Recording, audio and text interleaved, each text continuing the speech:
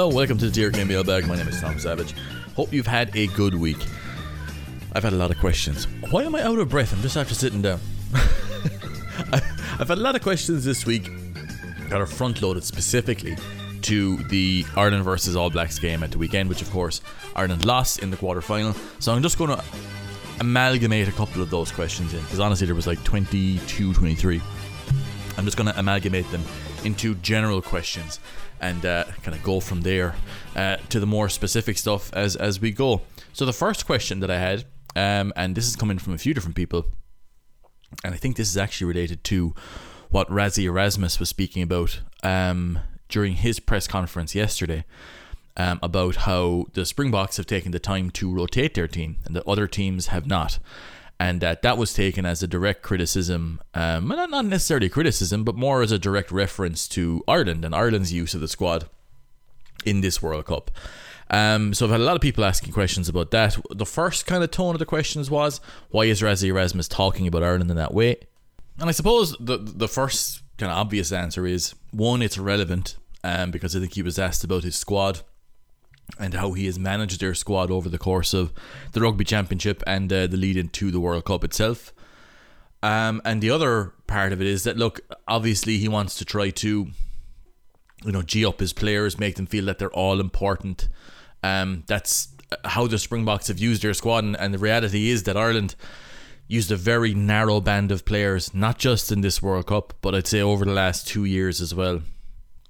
It's a different approach. And look, as I said, the margins on Saturday were very, very small. Like, Ireland were, a whit of the ball away from winning that game, and then the conversation is obviously completely different. But at the same time, I think that what he's speaking about, were Ireland tired? Were Ireland suffering from a lack of freshness? I don't buy that. I don't think Ireland were tired coming into the game. You can make an argument that maybe Ireland were mentally tired. Maybe there's some road to run on that, but I don't think Ireland played tired. I mean, Josh van der Flier looked wrecked during the game, but I mean, that can just happen, and I don't think that it's because of him overly exerting himself last weekend against Scotland in a game that Ireland were incredibly comfortable in. Obviously he had a lot of work rate in that game, like his breakdown work in particular was very high for that, but enough that he's wagged a week later, I'm not sure if that's true. And I think looking at how Ireland have used their team, like, I've spoken on this platform a good number of times, and this isn't like a victory lap or anything like that, but like, this Irish team is hugely system dependent, and that system is depending on a whole lot of cohesion that can only be got by a cohesive unit. When this team, and this is true, go back even to the middle of 2021, if you go back and watch this team try to play the system that Andy Farrell and Mike Catt are using without the typical guys that they've used to run it, results and performances go up and down. A lot of talk that Ireland have had in this cycle was, we have a whole load of depth. We only have depth in theory, right? Because we actually don't have depth when it comes to like players that we can actually use to rotate in and keep the performance levels even somewhat similar. We actually don't have that at all. And part of that is due to the system that we picked, the approach that we had. And remember, people were talking about this pre-season and this build-up to the tournament as being the best Ireland have ever had. And the result is the exact same. Just forget about performances. The result is the exact same as the build-up to the 2019 World Cup, which everybody was criticising back in July. This is the kind of thing that happens in this game. And like, for the Springboks, I think that in this country, right, we have as much talent as the Springboks do. They have a lot of options. We have a lot of options in theory that we have not used and that we did not look to try to build on over the last 3 to 4 years. We settled on a rugby team that we felt could beat any team in the world. And we wanted to keep that team together for the guts of 2.5 years and then use that team to win the World Cup. That's what we wanted to do. And that's what we did. But the results didn't follow. And when it comes down to that game on Saturday, I don't think Ireland lost it because we were tired. I don't think that we lost it because we were too cohesive, or like you could say, oh, throw Gavin Coombs in there, do Ireland win it? Like, no, because you'd have to throw Gavin Coombs in 2 years ago to make it work. But we didn't. And like, I think to an extent, we've kind of had a bit of a snapback theory where in the last World Cup, there was a lot of late additions to the squad. And I think one of the learnings that they took from it is that disrupted the flow of the players, because there were some guys came in late who hadn't been involved up until that point, and that they weren't, it felt like they were never really building towards the World Cup. They were just going year after year after year, and then saw where they were the next time. This time around, it felt very much the opposite, that once this Irish team settled in the plan that Farrell and Cat wanted, and the key personnel were identified, they just kept it at that. Like, you look at the number of minutes that the likes of Caelan Doris, Josh van der Fleer, Peter O'Mahony and Jack Conan had just in the back row spots alone this year, or in this 4-year cycle. It is colossal. We didn't really look too hard at getting in other options. We felt that, and this is true, this is a fact, the high performance unit felt that performances outside of the high performance unit would not be weighted too highly relative to the performances inside the high performance unit. So in that, like, what that means is that if you are, say, Cian Prendergast, right, you were performing very, very well for Connacht for a good long while, and say you're maybe Niall Murray, right? Or Murray, Neil Murray. Honestly, I've seen his name written so many times, and everybody pronounces it different. And to me, it just looks like it's Niall Murray. I don't know. But anyway, look, you see him playing as well as he has, but there's been no call up to the Irish squad, right? And you look at why the reasons for that have been is that this team plays this system.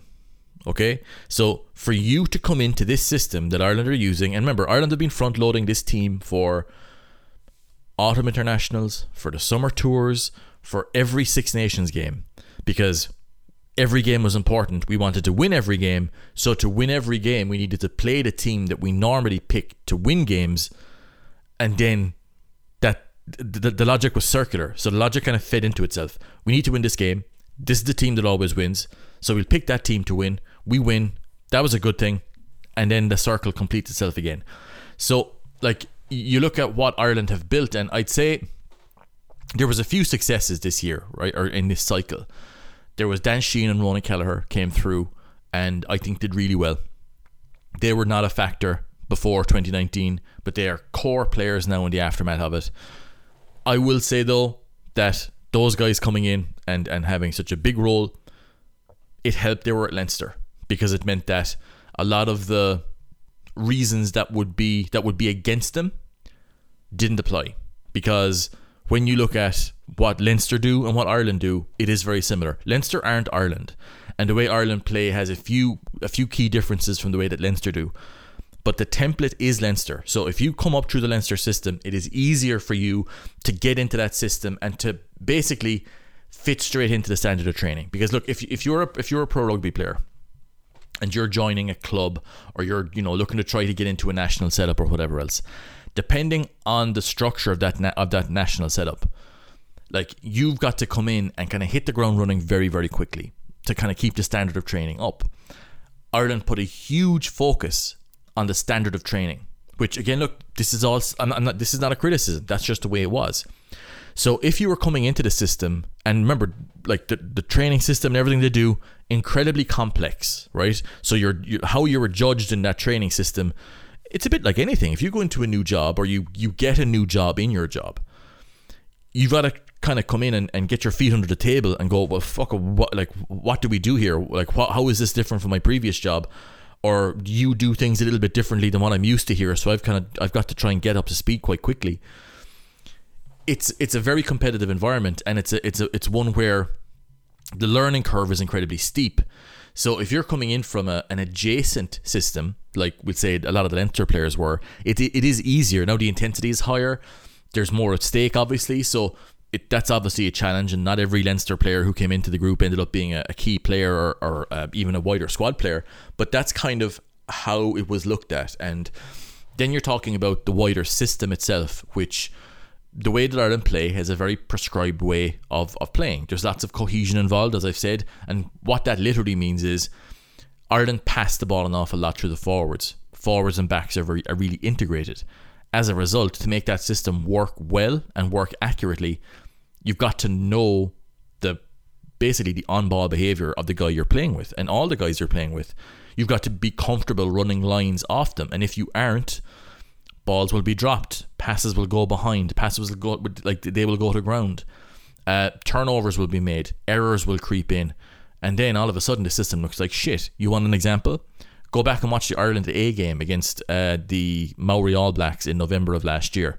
An entirely new group, guys who came in kind of out of nowhere and who were from all different environments, who had very little time in the system, came in to play a fairly cohesive New Zealand Maori or Maori All Black team, and looked like shit. They looked fucking awful. Right, they did. You go back and watch it. I've actually gone back and I've watched that game, not recently, but I watched it back there in the summer, just to kind of, because I was in the middle of writing an article about the whole, like, about Ireland's depth and how we don't have any depth, and partly because of what I'm speaking about here.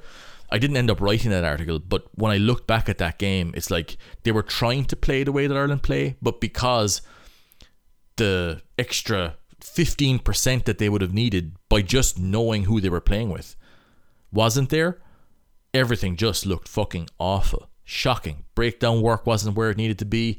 Pass accuracy was all over the place. Halfbacks were struggling to try and keep both things together. Forward and back integration was terrible. Like, understanding of the system itself was up and down across the entire team. Role sets were off, and you could see that guys were put into a certain role that they didn't fit. So, like, I think that Cian Prendergast and Gavin Coombs were actually miscast. They should have been in the other fella's role. But all that happens, and all it says to the high performance unit guys is, we need to double down on what we have. Because they never gave experience to guys, and the system itself was so arcane that unless you just were a supernatural talent that was able to just get that straight away and work your way in, it was so hard for you to come in and be an option. And that then becomes, again, like it reinforces itself. So because the options you've asked to come in and train weren't hitting the ground running, and this is, by the way, whatever about coming in and training, and maybe you don't have a good day of training or whatever else, and it's kind of like you're in the Ireland team now and you're in Irish training and everything is much quicker, or you're not used to certain things, and maybe you have a bad day of training. It happens to everybody. That kind of weighs far more against you there than what it would do at a club or a province. And again, none of this means you're a bad player. It just means that, well, I've just got to get fucking used to the way I'm playing here. And I've got to get used to the drills. I've got to get used to, like, once I know the drills and once I get comfortable, I can start getting my feet under the table. Sometimes that takes 2 camps. And you look at some of these guys, maybe they weren't in the camp twice, or they were in and they were out. And then that's before you get to the mental toll of, well, I was called up. They didn't use me. I've been sent back to the province, and your confidence takes a shot. I would look at James Hume as a good example of that, of a fella who was playing with real confidence prior to his call up to the squad. I think it was before a November series or whatever else. Comes back, confidence looks like it's in the toilet, because he's a different type of outside centre than Gary Ringrose. This system requires somebody to be Gary Ringrose. Right? Because this is what I've been trying to explain on different articles and whatever else. The Irish system, forget about the numbers on the jersey as what they would typically mean, a number 8 or an open side or a flanker. The Irish number 4 jersey has a specific job that needs to be done. The Irish number 6 jersey has a job similar to the number 4 jersey, but there's numbers that, like, there are jobs you need to do with that number on your back that aren't blindside flanker.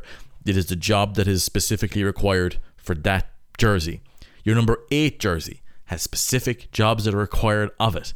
And if you aren't able to run that system in that number 8 jersey exactly the way it's supposed to be done, the system doesn't work. Same way with Josh van der Flier, who is, obviously an open side flanker if you look at what he would be traditionally described as. But his job doesn't necessarily, like, match that down to the wire. Like, he's got a huge breakdown output, and on both sides of the ball, offensively and defensively, but not necessarily a massive jackal either. There's no line-out work involved, and you know this because Caelan Doris, whenever he's gone in to do that job, changes up his job as well, which is why Caelan Doris is so important, because he can play all of the three jobs in the back row really like to a really high standard most of the time. So with that, there is no scope for guys coming in with a different skill set. Like, for example, one of the best things that John Hodnett does as a when he wears the number 7 jersey for Munster is getting the ball in the wide area and breaking up the line, forcing compressions in that edge space, and like being a terror out there in that space. But the thing is, you see, in Ireland, that job is the number 6, and it's the number 2, Dan Sheehan and Peter Romani, because these are the guys that they use most of the time. So when that's the case, like, you might say, oh, well, why is John Hodnett not coming in for Josh van der Flier? Because what John Hodnett is good at and what Josh van der Flier are good at, even though they're both nominally open side flankers, is completely different. And Josh van der Flier's talents suit the team as it's currently standing. John Hodnett's do not. Or he would have to change his game quite radically to fit into the specific role type they require for that jersey. And it's the exact same for both midfield spots. It's the exact same for the wing. And if you aren't fitting into that, you're not going to perform well in training, because you're going to be asked to do things that aren't your skill sets. And like Ireland, and I've made the comparison that Ireland's system is like a Porsche or a Lamborghini, right? Where you might have a lot of I don't even know if this is true. I'm just taking this because I'm just making assumptions here. But try and stick with me for the metaphor, right? That we'll say Ireland are a Lamborghini, where they require a whole ton of specific parts that are custom made to make that work to the level it's supposed to. And if you have to put in generic parts, or parts that we'll say are from another car, they don't work. But then try to imagine like a super simple like truck and in that truck it's not as complex. Things, when they work, aren't as flawless or as perfect looking as the Lamborghini, but you can put a lot of different parts in there. Some of them are generic parts, some of them are parts from another truck, and they will work away fairly well. And when that truck gets motoring, it stays motoring, and it's easy to go far. I find with this Irish team that if a small part of the machine doesn't work, then the whole system all of a sudden can start to look really bad. And the margins, like I said, in this New Zealand game were fine. Like small, hinge in a few small moments, and a bad first quarter. But I think to look at it and go that, oh well, we only lost the game by a small bit, there's nothing more to be spoken about. Like, I don't think that's true either. And I think that when we look back at it and we look at this cycle as a whole, we spent 2 years building a match day 23 that had a few alternate options on the bench and stuff like that. And I think because of that, we were limited to the ability of that team rather than the strength of rugby in this country, which I think is better than this team. But when this team plays at its best, we would have beaten New Zealand. But the thing is, when one or two small things don't go right, we were chasing the game from the start, and it just seemed that, from my point of view anyway, that we lost this game on a few bounces of a ball going the wrong way, a bad opening quarter.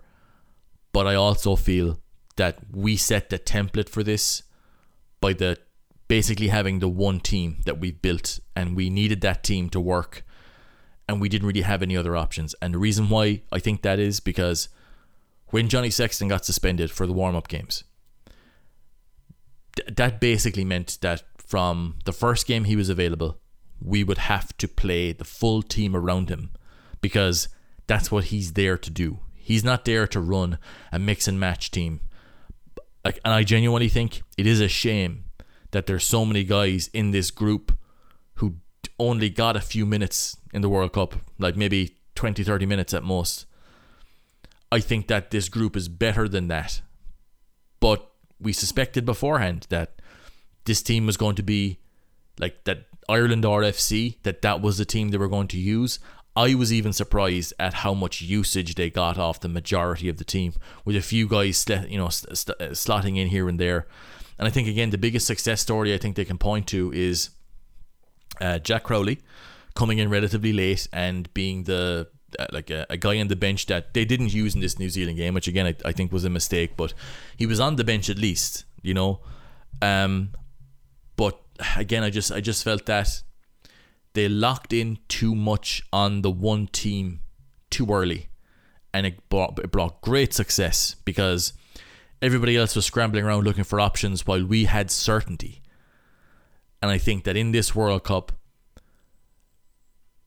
I think we would have come undone anyway. Watching the other games, watching France and South Africa in that game, and watching our game, I felt that when we met another one of those four teams again, I think that it would have been very, very close. I'm not sure if we would have won, but it's kind of it seems almost churlish to speak about it now. But I think for the next World Cup cycle, I think they'll think a little bit more short term, like actually maybe like not even short term, more of a mid-term focus, I would say.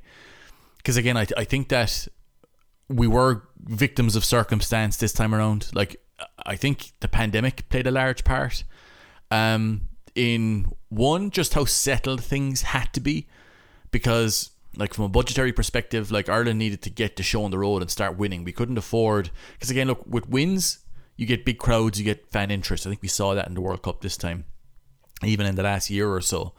When you're losing, geez, the fan interest can go very, very quickly, and that has a result on the bottom line. Ticket sales, sponsorships, corporate sales, the whole lot. So like, I think this time around with a full 4-year cycle, I think that a lot of the stuff that ended up being put off in, we'll say, 2021-22, I think they'll look to try to bite the bullet this time. I think we'll see a fairly big transition in the Six Nations, maybe even longer and more dramatic even than I felt. We saw a few players who I think who are not going to be involved, but other players as well who I think are kind of redlining, it seems, at the moment, who look like they've got a ton of rugby under their belt, and even though they're on, we'll say, fairly lengthy central contracts, need to have a look at either changing their role, as in that they're more bench options now, or looking and making more radical changes elsewhere. And I think that from Andy Farrell's perspective, and this kind of runs into my next question, which is a lot of the people asking, what is this next Irish team? Like, who is going to replace Sexton? Who's going to replace all these guys? One way or the other, transition is coming, right? And I think looking at the Irish team, there's a few spots straight away where everybody who's currently playing, we'll say, in that game against New Zealand, who played in it, is either in their 30s or coming up, where the mid-30s are only over the hill, or getting to the stage where they are priority 3 replacements. Okay, so if you're looking at Conor Murray and Jamison Gibson Park, I think it's incredibly unlikely that either of those guys are available for the next World Cup. So as a result, the next guy who's kind of who has been soaking up the minutes in the last 2 years is Craig Casey. So he would, I would say, be in pole position to have a right crack off that jersey with the likes of Nathan Doak, with the likes of Fintan Gunn, I think, as well. Maybe even Quaylen Blade they'll look at also. Maybe challenging in the mid to short term, I would say. But looking at the short term, as in the next year or so, or 2 seasons, I think Gibson Park will still play an important role there.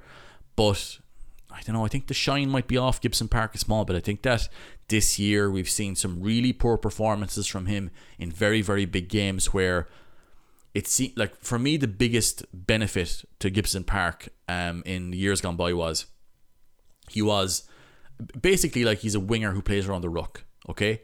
And when he was being driven around the place by Sexton, he only made good decisions because Johnny Sexton, for the most part, only ever made good decisions. So looked superb and was more than deserving his place in the Irish team. But when you look at the last year for both Leinster and for Ireland, it just feels that the erratic parts of his game, where he loses that connection with the 10 and starts making decisions on his own, I think that's when he starts to play poorly. And that's happened quite a bit this year. So, I think that if you're Andy Farrell looking into the post, World Cup era, and again, one of the other questions, and this is just a short one, it's almost like a little tangent. When you look at Andy Farrell as the Ireland as an Ireland coach, he's been with Ireland from around 2016 on, 2016, 2017. I know he was on gardening leave when he first signed, but you look at how long he's been, where he's gone through that World Cup cycle in 2019, gone through a full 4-year cycle here as head coach. He signed on for another 2 seasons as far as I'm aware. I'm not sure if it's a guarantee that he'll be the World Cup, the coach for the World Cup rather in 2027. But I think that when the Lions come calling, I can see him taking that opportunity. And for Ireland, I think sooner rather than later, I think that we might be looking at a different coach. But even then, it's a massive challenge, I think, to come in and rebuild all the areas that need to be rebuilt, because there's a new game plan has to come with it. So, and with that, any number of unpredictable things can happen. I think that it would be a waste at the moment to keep playing counter transition if Jack Crowley is going to be your 10. Now, if Ross Byrne is going to be your 10, then I would stick with more or less the same concept we've been playing for the last while. But if you're going to go in long term with Crowley, I think you then also have to go in long term with Casey. And I'm not talking about trying these guys out for a game, starting them against Italy, like we've seen with this Irish team for the last 2 years. No, I think that if you want to give them a good run, you, in the next year or so, work out how you get the best out of those 2 players at 9 and 10, and then work, with the rest of the spots you have coming up, and seeing how best you can fill that spot. I think that for the next couple of years, I think that playing on-ball rugby is the way to go. I think that being too efficient in some ways is a mistake. Now, that will fly in the face of what we saw from Ireland at the weekend, where we were hugely inefficient and New Zealand were massively efficient. But I think in the long term, I think you have to be comfortable holding the ball for long periods of pressure in and around the halfway line and being comfortable playing that style of game.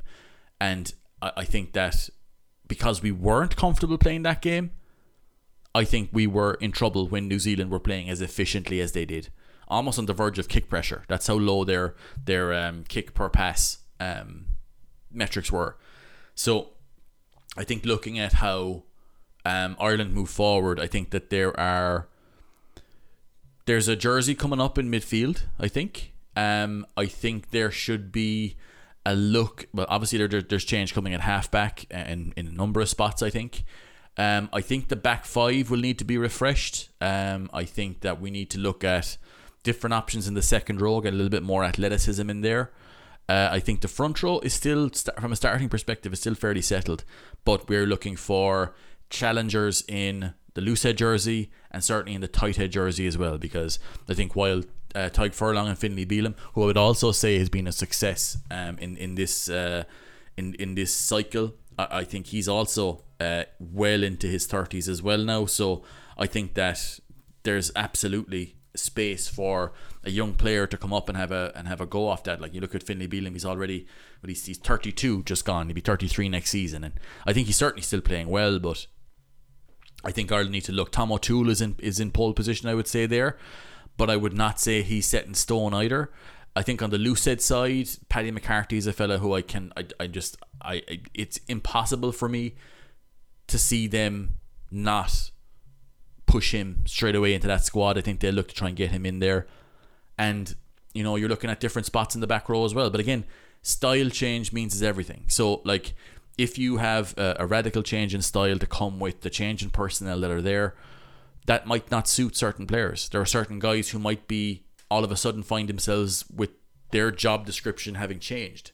And if that's the case, it's actually very difficult if you go too far outside your you will say your role territory, where you're able to fit in certain bits and pieces of your game depending on the breadth of your skill set and your own physical abilities. If that goes too far outside that, then it's very difficult for you to play the game to the level that you want to. Like, if you go to, because there was a lot of comparison between Ardi Savea, Caelan Doris, and Gregory Aldred in the last couple of years. For that, who's the best number 8? I would say that all three of those guys play radically different positions. The only kind of, we'll say there's a little bit of an overlap in some of those spots with Aldred and Doris and with Savea. There is some overlap, but they're very different players who play very different roles for their team. And again, the style that you're playing informs the roles you need to make the style work, and then that then has a big impact on selection. And I think, to finish off the original tangent I started on here, if that's the case, then the style that you require and the selections you require to power that, they are the small margins that will either see you winning or losing the games when because again, look, it's easy to win when it's easy, I think that there was an element of that with this Irish team this year, in the last year or so, where we picked up some good wins that they honestly, they do stack up, but the pressure of a World Cup knockout is so different to even a Grand Slam decider, I would say, when it comes to pressure. I mean, just look at the difference in the two teams walking out. I was rewatching the game there again last night. I was having a quick sweep through. Is there anything either funny or interesting I could pull out of it? And from the start, Ireland walk out looking fucking nervous. And I've seen it enough times with teams walking out for AIL games, for club games at home, for anything. You can look at the two teams walking out and it doesn't always stack up, but when you see fellas out there kind of gulping, swallowing hard coming out, you can see the fellas who might be a little bit under pressure in the moment. And I've seen it in GA games, you see it in soccer games, and I felt Ireland walking out looking at Sexton. He looked like he was not overawed by the occasion, but it looked like he was aware of the gravity, and all that adds up. And again, I think that to just mark it up as being a narrow game, I think that is true to a certain extent, but I think it's also a little bit of a cop-out in discussing where this team made distinct decisions about how they could win this World Cup, then didn't win the World Cup. And I think that in part, a lot of the structures of the team, what they've used, I think they all play a role in how we got here. Because I've got a lot of questions as well about of Jean Klein. How will Ireland feel about Jean Klein getting to a semi-final with South Africa as an important player? And again, I think it comes back to one. I think Ireland will have no real regrets there, because they were very, very decisive in going, this is the style of play that we are running. These are the players we need to run that style of game. Jean Klein doesn't suit that, so we aren't going to select him. And I think that's fair enough. But at the same time, I think it shows South Africa that they might not have as involved or as complex a game plan as what Ireland do, but they have more options as a result. And I think that allowed them to play a little bit fresher. And yes, look, injuries hurt them. They're missing Malcolm Marx an awful lot. But I think that when you have options like they do, it does allow you to mix and match a little bit. And I think that when it comes to the intensity of a World Cup, sometimes I think it's hard to do, 3 or 4, what was it, 4 games in a row, even with a break week.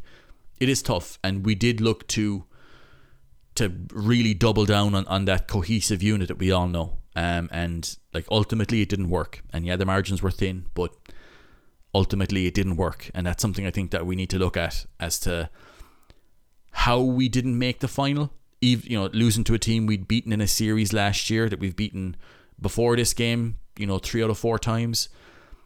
How did we start so poorly? Why did that happen?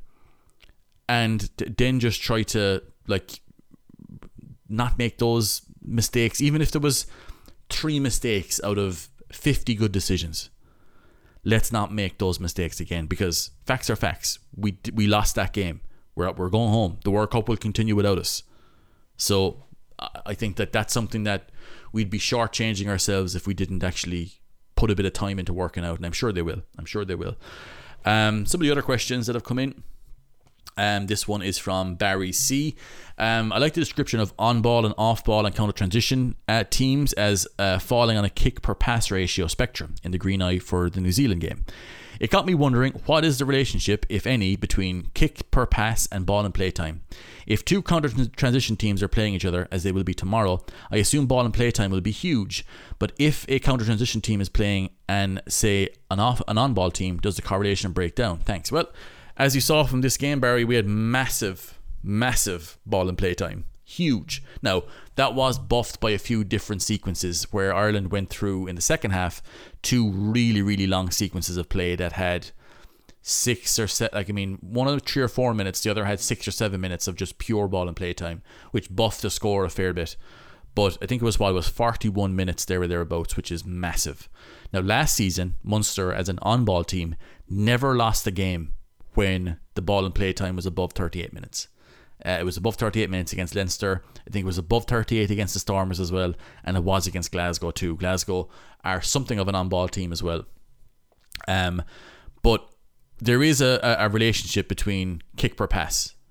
So when you are playing with, we'll say, 4 or 5 kicks per pass, the idea for the most part with teams who play that way is they want a high ball and play time. So like counter-transition teams have to be very, very fit, and a high ball in play, it just increases the chances of getting what you want from the opposition, which for a counter-transition team is a poor transition from them and a good transition from you. But the only way that you can continue to generate that picture is by kicking the ball quite a bit. Now, you also have to have a high pass per carry ratio because, again, if you're playing on transition, you need to go from space away from the line of the ball. So if you're kicking, we'll say a box kick exit from the 22, say you're in the 15 meter tram line, right? Say you're right in the middle of that. And say you look to try box kick that and to aim that kick for the 5 meter tram line. So right by the touchline, you want the ball to land right there. Why is that? And you'll see a lot of counter transition teams who will kick that slide, to the mid-length. They won't necessarily look to play a short contestable. They will kick it to the mid-length. So basically what they want is you to fill the space. So like the defensive team there, the team who had the ball and who kicked it, they will turn into the transition defense team. You will then look to try to fill the field, right? So you'll fill that field. So basically when they take the ball, or if they take the ball in that 5 meter channel, when they hit a ruck or whatever else, they look up and what do they see? An absolutely stacked line of defenders waiting in front of them. It's demoralising. You're set on defence.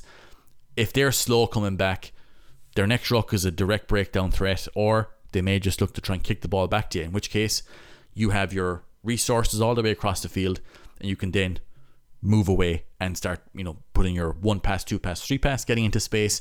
And then when you have your post transition phases, 1 pass, 2 pass, 3 pass, because you're stretching the team, because they have run back from the ruck where they were the defensive team. They've had to run back to that mid-length kick to make sure they're in position to attack, right? Or resource the ruck. If they kick the ball back to you, they have to chase that. So when you take that back as the counter transition team, you're looking to try to, okay, you run up and down, now let's go side to side. And that's when you do that, you shake up settled defenses. Because again, look, it's very hard. If you were to just go plant the ball down in the middle of the field and have 2 teams next to each other and say, nobody here is allowed to kick the ball, right? What would happen? You would have 2 teams smashing off each other, and it would be very, very difficult unless somebody makes a mistake or shows a fucking 1 in 50 bit of skill that both teams are just going to be smashing off each other relentlessly until somebody knocks the ball on. Then you have a scrum and you can't kick it, so it's just that would be how that would work. But when you can kick it, what that does is, well, if these settled defenders are all in a packed line here we can't get around, they have to move with the kick. So when they get back to that level, they have to get themselves set, and then they're moving forward themselves, and all of a sudden those connections break down or they get further apart, and then that's when you can start picking off angles, you can start picking off isolated defenders, and then that's how you end up scoring the beautiful post-transition tries that Ireland have scored in the last year or 2 years. So like with that, you need a high ball and play time, because if the ball goes out of play, then these heavier players who will be, radiating out from the ruck, really, like, and remember, I spoke there about the line of the ball. Like the line of the ball, what you don't want to be doing is clustering around that as the team who are defending, because then it's really easy to pass around you. So all that burns your cardio, and all that makes it very, very difficult for heavy players or guys who might be, north of 20 stone to play that type of game, because if you're the team who kicks a lot, basically one kick every 4 or 5 passes, then you need to be really, really fit. Like, it's very difficult if you are over 120 kg to make that work, because a lot of what you're doing in a game is just going to be running up and down and covering across the field. And then your skill set, like when you get tired, the first thing that goes is your skill set. So if you're a heavy player, you don't want to play that way, right? Or it's going to be very difficult for you to play that way unless you're an absolute freak athlete. So what do? Heavier teams, and teams who have heavier players, will typically try to play an on-ball game. Now, on-ball teams, they kick less, so they'll be looking to try and kick every 8 or 9 passes. But, or maybe that can go up to maybe even 10 passes. But when they do kick, it'll be shorter. So you'll see last year, right, Munster started the season looking to try and kick long and on. That's what it was called, long and on. So Munster were trying to play a style of counter-transition rugby last season. But it didn't work. It actually didn't work for us. We started to play heavy on-ball rugby from around November, like late October, November, December, and then we were certainly playing that way towards the end of the season. We absolutely still kicked the ball. But you'll notice most of the time, we kicked the ball quite short. We kicked contestably, because we had quite a heavy team that was playing by the end of that season. Sneeman, Klein, Byrne, I mean, he's light by second row standards, but again, that we were playing quite a big build, right? We don't want those guys running 40 metres every time, or 50 metres and having to run back and, back and forth. We didn't really want to play that game.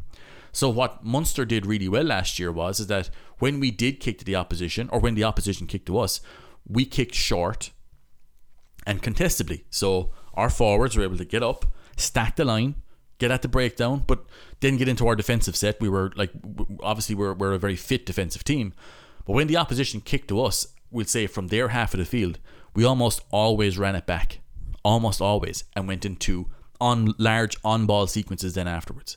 And we were comfortable playing that way.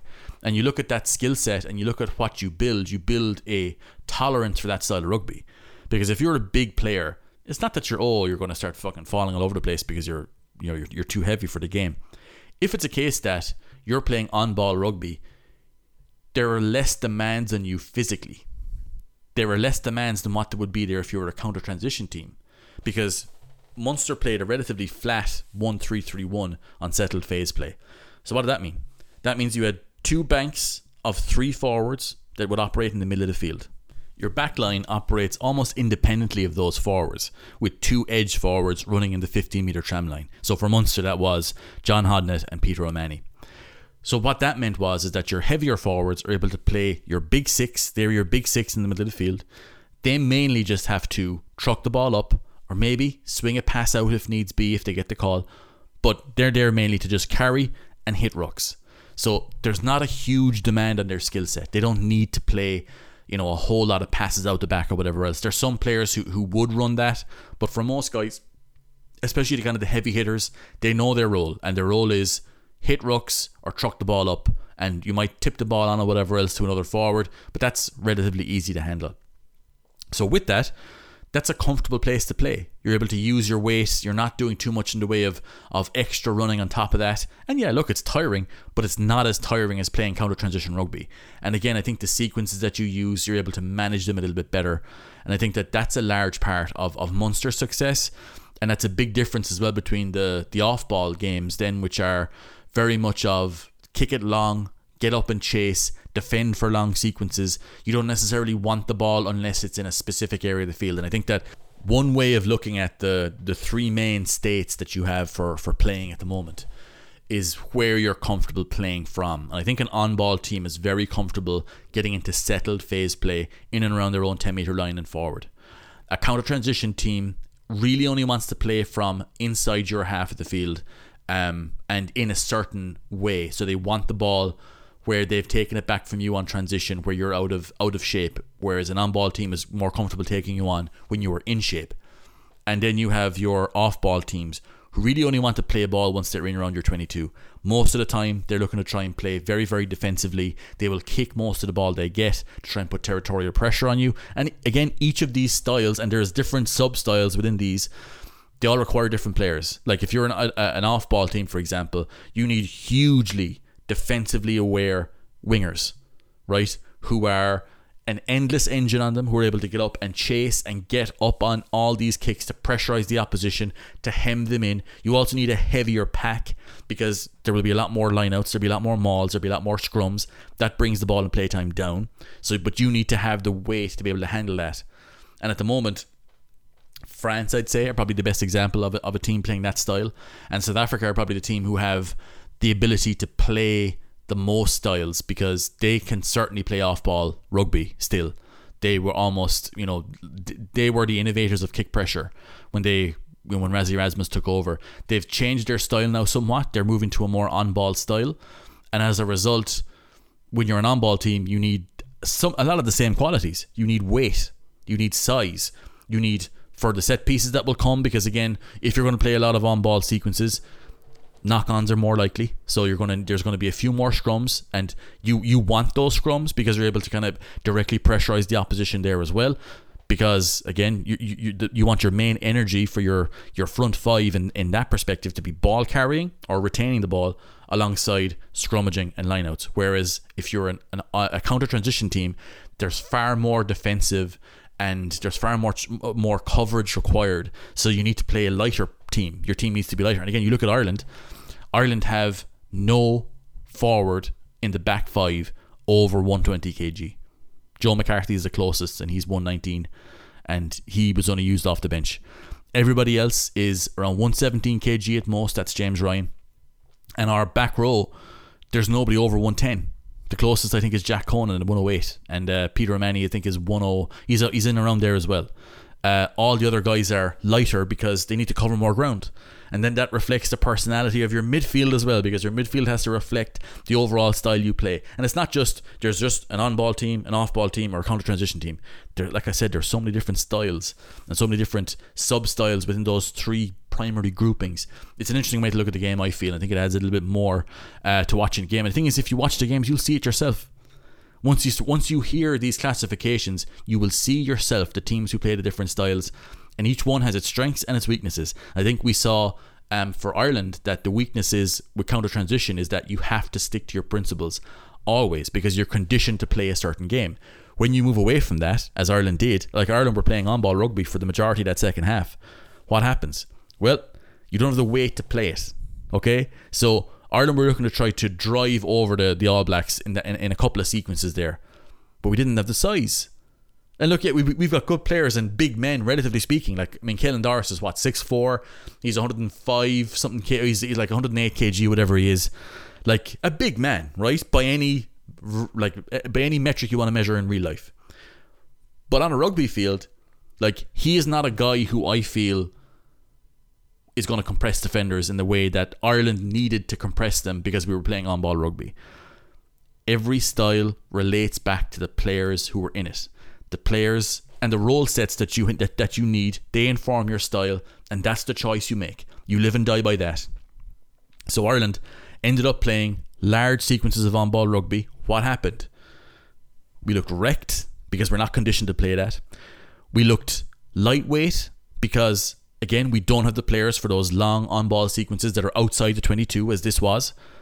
And we looked like everything had to be super complex because that's the way we play. We were trying to play our normal structures with the running the ball through the screens and running the ball through the different layers that we have, but we weren't doing it on post-transition because we weren't kicking the ball. We only kicked the ball once every 16 passes. That is massive on-ball rugby. But the reason why it looks so... why is this not working? Why are we not getting outside them? Why is the same thing that we've seen happen? Why is that not happening here? New Zealand defended really, really well, but we weren't playing the way that we normally do. We were playing post-transition phases on settled phase play, which meant that the space wasn't there because what would normally happen is that we're playing those phases on maybe the second phase of transition, so where all the defenders are compressed. But they weren't compressed here because they were able to fan out and defend us relatively straightforwardly. Like, that 38th phase sequence at the end was really, really impressive. Like, our ball retention was fantastic. New Zealand, though, to be fair, were staying out of those rucks for the most part. But we managed to advance up the field. But once that line just outside the 22 was reached, we couldn't get through it. We didn't have the size. We didn't have the power. We actually didn't have the firepower to play the game that we wanted. Because we didn't have those guys in the field. We didn't even have those guys in the squad. Because that was the choice we made 2 years ago. And I'm not saying it's wrong, but that's the way this game went. And you live and die by your style that you pick, that relates to the way you play the game, and that relates to the role sets that you have on the field when it comes down to it. And that's why I think, as we move into the next stage of rugby after this World Cup, I think on-ball rugby is going to be the way to go. Because retaining the ball is one thing. You have to have the size to drive through teams. And if you don't have that size, you need to kick a lot. And we've seen that when the pressure comes on, and if you maybe have a bad start to a game, if the opposition don't make mistakes on transition, and if they don't give you an opportunity even to force mistakes, as New Zealand did, you need to be comfortable going through long sequences of play, and you need to have heavy hitters who are able to truck that ball off 9 and truck it off 10 and hurt the opposition physically in the moment and have the weight and size to play. That's what I feel we lacked in that in the second half. Certainly we didn't have the power to play the game that we ended up playing because we have chosen a different way to play. I think it's an interesting way to look at the game. I've got another TRK mailbag coming later in the week because there's an awful lot of questions I still got to get through. This is already 50 something minutes long, so thank you very much for joining me. Thank you very much for being a TRK subscriber. I will talk to you again very, very soon.